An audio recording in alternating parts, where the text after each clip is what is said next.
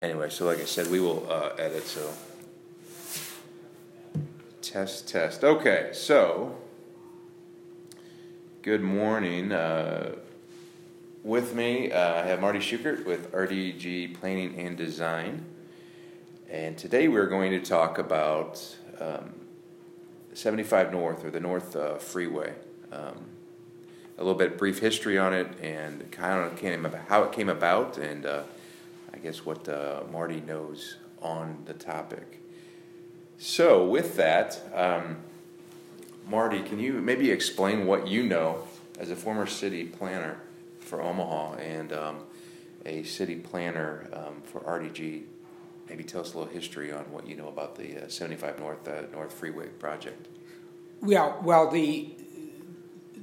they're really not totally related. So okay. the North Freeway was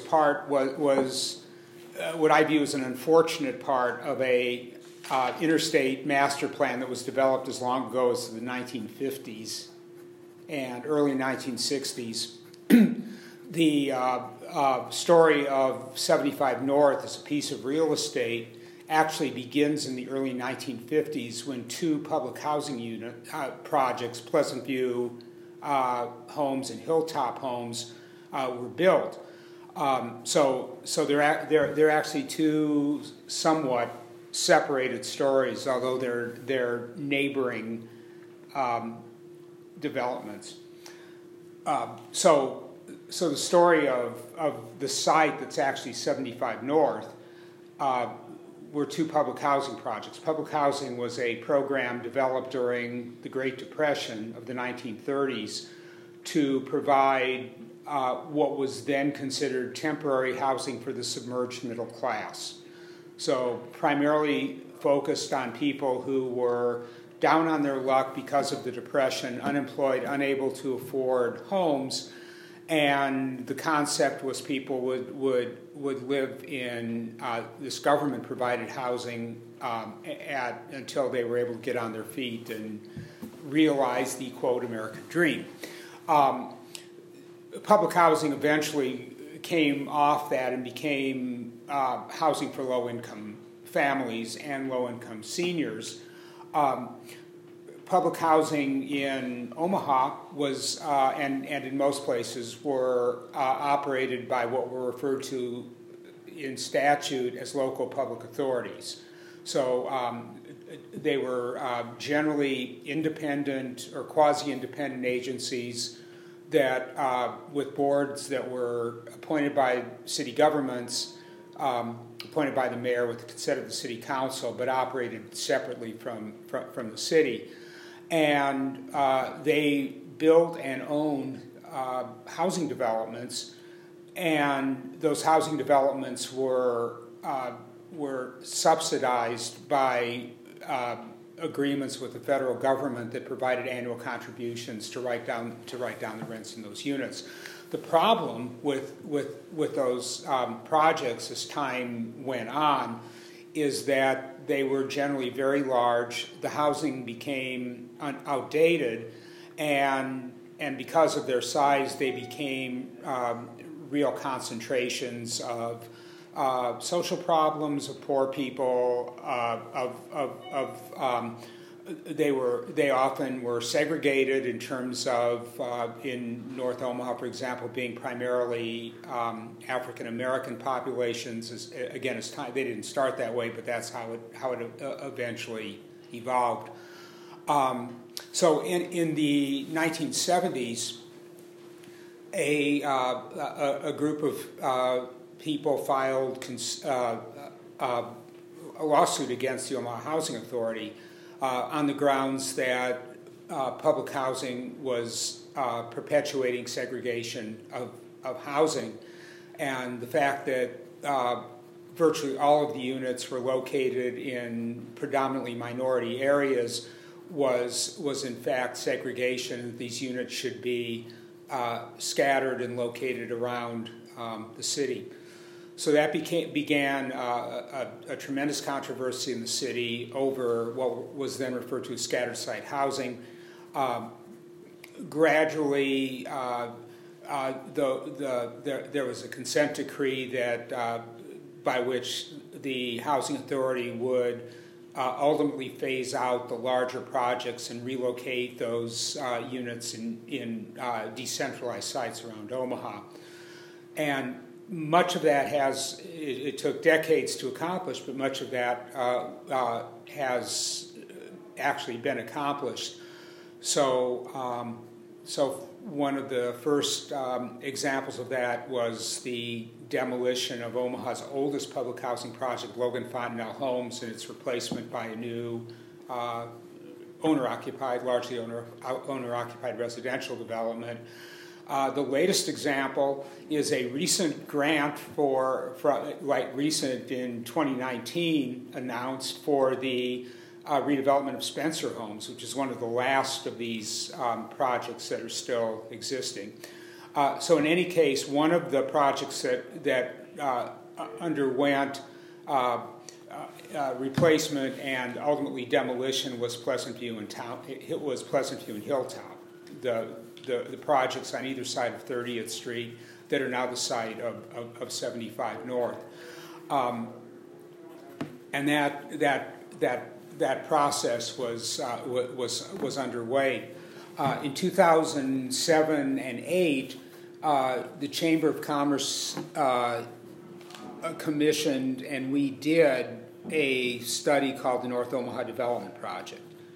And at the time, the focus of the project was on other areas, specifically 24th Street, the 24th Street corridor, the Adams Park area, and several other focus areas around North Omaha. But there was a reference to the Pleasant View Hilltop site, which was now becoming available for some form of redevelopment. And there are a variety of ideas floating around for it, for that site. One of which was kind of an interesting one, was an educational campus related to health sciences. It was sort of an interesting idea, but there were other ideas, but they weren't really fully formed at the time. So that document made reference to the site, but it didn't really have a plan for it. Yeah. A subsequent study was done that was sponsored by the Nebraska Investment Finance Authority that looked at that site and proposed a residential and commercial redevelopment project of some sort. There was a design done for it. I think there were some issues with the design, but the idea was more or less out there. At about that time, and this would have been, I'll probably get my dates wrong here, but probably would have been maybe around 2011 or 2012. The Sherwood Foundation, and specifically Susie Buffett, got interested in that piece of land and what it could do in terms of sparking a more comprehensive revitalization of North Omaha, and ultimately, under her leadership, a board was appointed and a project was developed, and the board was called 75 North. 75 North because 30th Street used to be Highway 75, and this was the north part of it. 75 North was really attracted to the model of purpose-built communities. And the purpose-built community idea was that you did on a former concentration of low-income housing, a mixture of incomes. So there was a significant housing component, but unlike many approaches, it didn't just stop with housing. So it also included a business incubator, or as that building is called at 75 North, an accelerator that would address economic development and opportunity and new kinds of enterprise and so forth, and that an excellent public school was associated with that as well. So it captured the residential component of life, the educational component of life, and the economic component of life, and combine those in a mix. So 75 North became a member of purpose-built communities. There's a national association of projects like this, and received technical assistance from purpose-built, and then moved forward with this project. There were a couple of significant things that needed to be done. Number one involved property. So there was a long negotiation with the Omaha Housing Authority about what were then the two vacant sites of these old public housing projects. And ultimately, after a good deal of negotiation and so forth, those sites were conveyed to 75 North for redevelopment. The federal government was involved in this because the federal government was always involved in anything that had anything to do with public housing, even if there was no longer any public housing on the site. The second complex negotiation dealt with the school, and the school associated with this project was Howard Kennedy Elementary, which is several blocks away.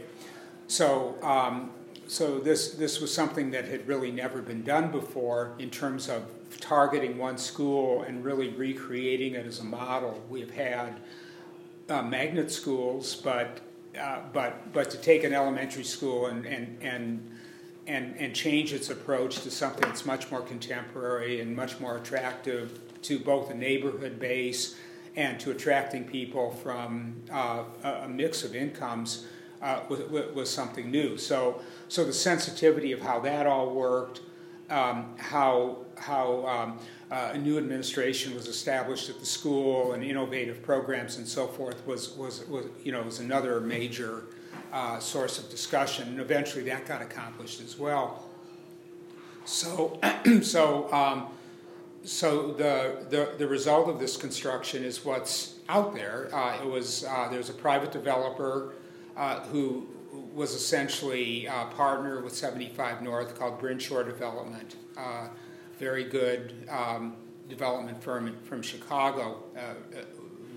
We sort of winnowed down all the applicants down to two very, very strong national developers, selected that particular developer, and the project is now moving forward and is quite different from everything else. So that's in brief the story of how of the theory and the process that culminated in the Highlanders project that you see today. No, I love that. I love the fact that you just reshared that, because that's kind of an important piece. How much do you know about the future of the continuation of 75 North and what they're working on? Very, very good question, because the concept of 75 North is that it's a catalyst and not the end of the process. And so the next stage of the project will be much more neighborhood rebuilding. Well, one of the elements will be neighborhood rebuilding in terms of single-family owner-occupied housing. Omaha has had a rather long history in North Omaha, and one that will surprise a lot of people, of developing single-family owner-occupied housing in the neighborhood. So that effort essentially began in the mid-1980s and has continued over 3 decades and has really rebuilt a lot of neighborhoods. So, for example, the site of the old Logan Fontenelle homes, which was the first public housing project, is now largely a single-family owner-occupied neighborhood called Concord Square. So in the immediate area around the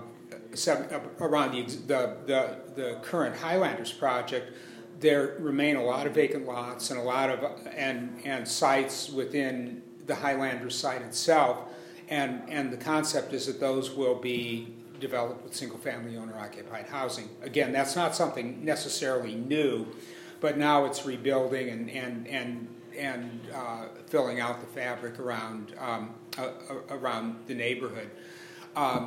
the second big initiative, which has been in the news in the last few weeks, is the redevelopment of Spencer Homes project, which is, if you thought of 30th Street as being an L shape with Highlanders on one leg of the L, Howard Kennedy at the apex of the two stems of the L, Spencer Homes would be on the right angle piece that extends out. That project was split by the North Freeway, which then leads into the North Freeway. But so it used to run. It ran from about 28th or 29th, almost 30th Street, down to about 26th or 25th Street. The freeway split right in the middle. When the freeway was built, there had been some talk about the Department of Roads and the feds acquiring the whole project, but it didn't happen. So there are two pieces of Spencer Homes split by the freeway, just as the neighborhood was split by the freeway. So those two pieces, which are also of early 50s vintage, will now be redeveloped as, again, neighborhood housing, and I think the mix will wind up being a lot like the Highlanders, combination of affordable rental and affordable owner-occupied. There's some of us who have dreams about what ought to happen with the freeway. Mine would be to put a lid over it and make it make that link a park, effectively hiding the freeway and repairing a wound in the neighborhood that never should have happened in the first place. How likely do you think that would the park? Probably not very, but the issue of how those pieces work together is really a fundamental one, and it's an interesting problem that I personally am really kind of committed to. There is an existing street that crosses the freeway that's a block north of Spencer Homes, and one could even think about adapting that bridge. But these are all dreams that I've never really talked to anybody about. Sure. Do you think because 75 North, the highway was cut off and not extended up to now where you have the 680 loop, if that would have taken place back in the day, obviously 75 North, the development as we see it, probably wouldn't exist. It would look differently. Do you think it's advantageous that never happened now in today? The whole highway shouldn't have happened.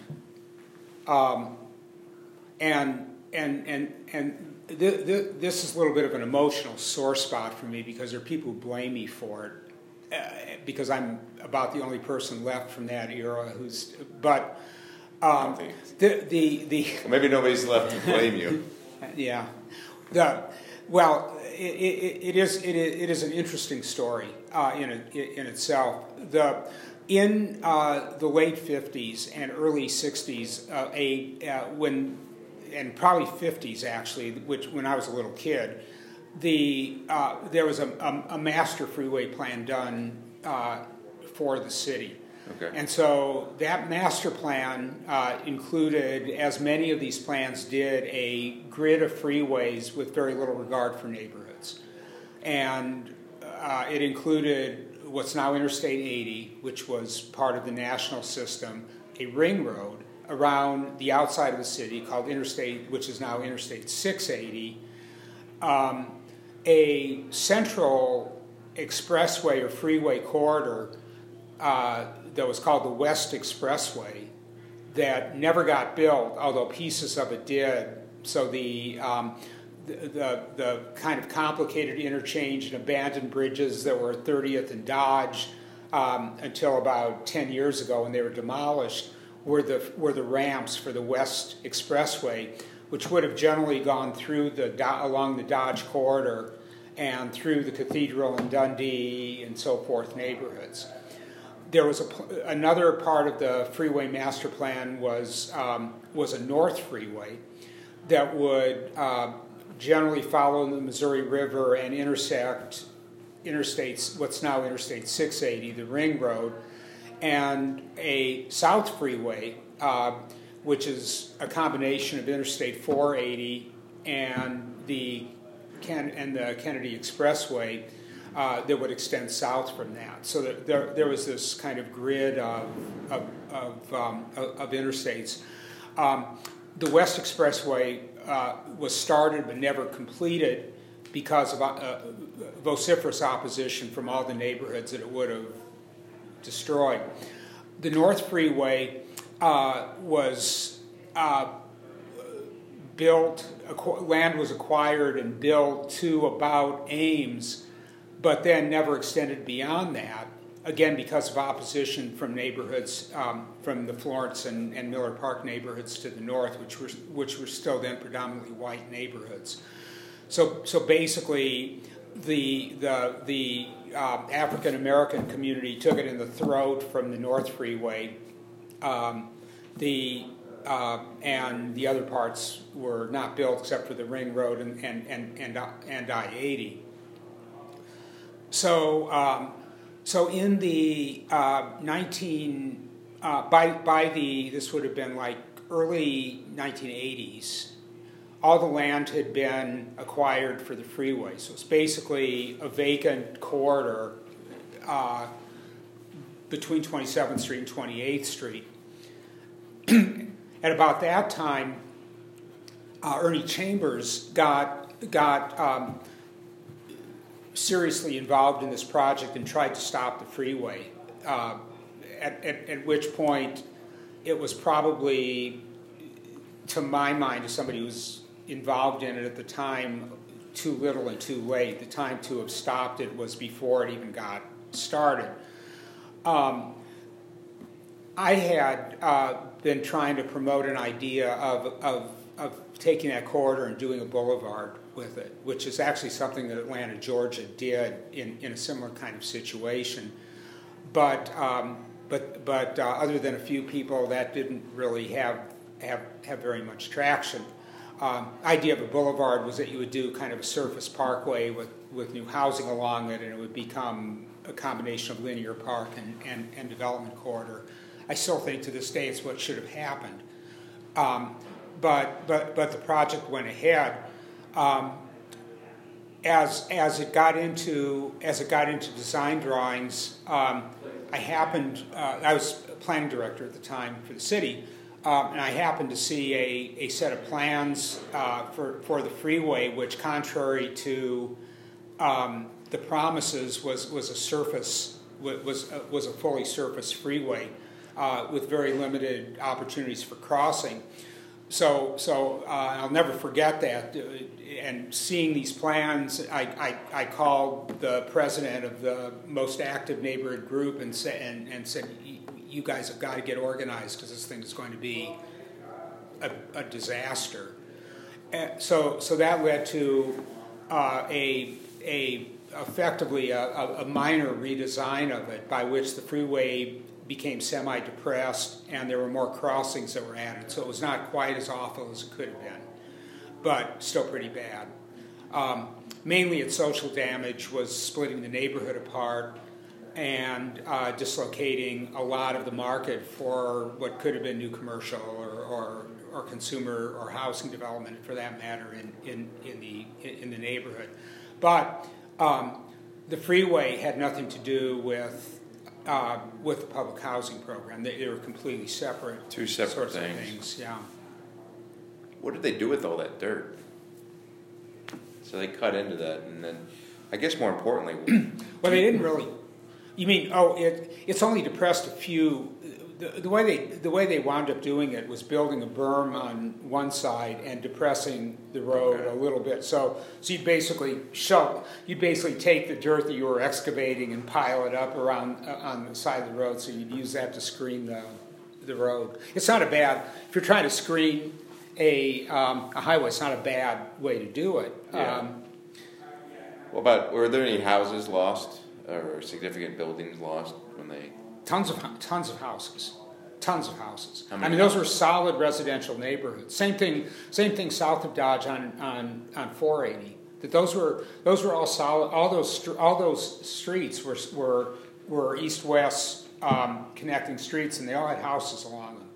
So how many people? I would probably conservatively estimate the loss at about 1,000 to 1,500 housing units. Any significant commercial buildings or historical buildings that were lost? Well, no. The main damage was to the residential fabric of the neighborhood. Probably the biggest institutional building that was lost and then replaced was a high school. Not a high school, but a grade school, alternative school that was operated by the Archdiocese called Dominican High School. It was an alternative high school. Okay. that was north of Ames in the path of the freeway. So that program was taken over by Boys Town and became Flanagan High School on a site redeveloped between Hamilton and Franklin from 25th to 27th to the freeway. Okay. So it's now the Boys Club building, but that was originally built as an alternative high school, and it was called under the auspices of Boys Town, and it was called Flanagan High, and the official program was Boys Town Urban Program. Interesting.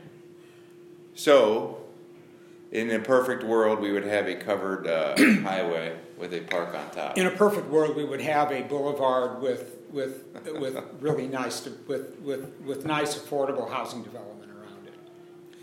Who should we thank for at least the connection of those roads?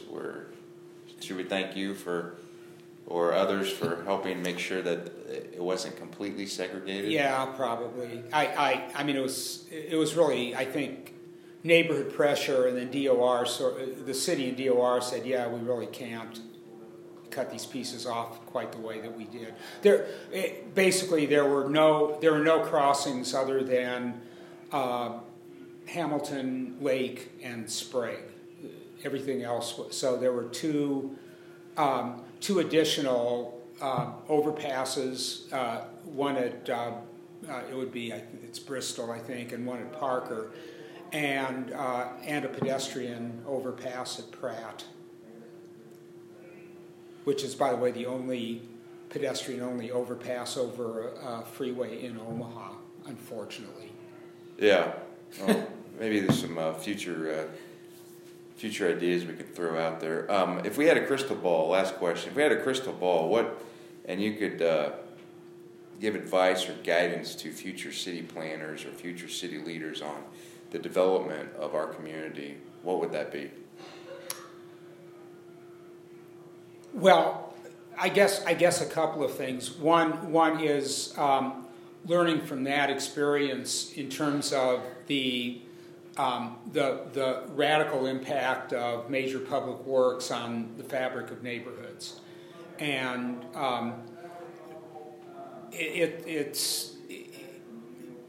actions like that have consequences, and there's a corollary to that too, and that is that the movement of cars is not the reason that cities exist. So this was a thing that was entirely the freeway itself was a thing that was entirely built for a bunch of engineers' concept of how traffic should flow, on the assumption that as engineers sometimes do, that there's a single goal that you strive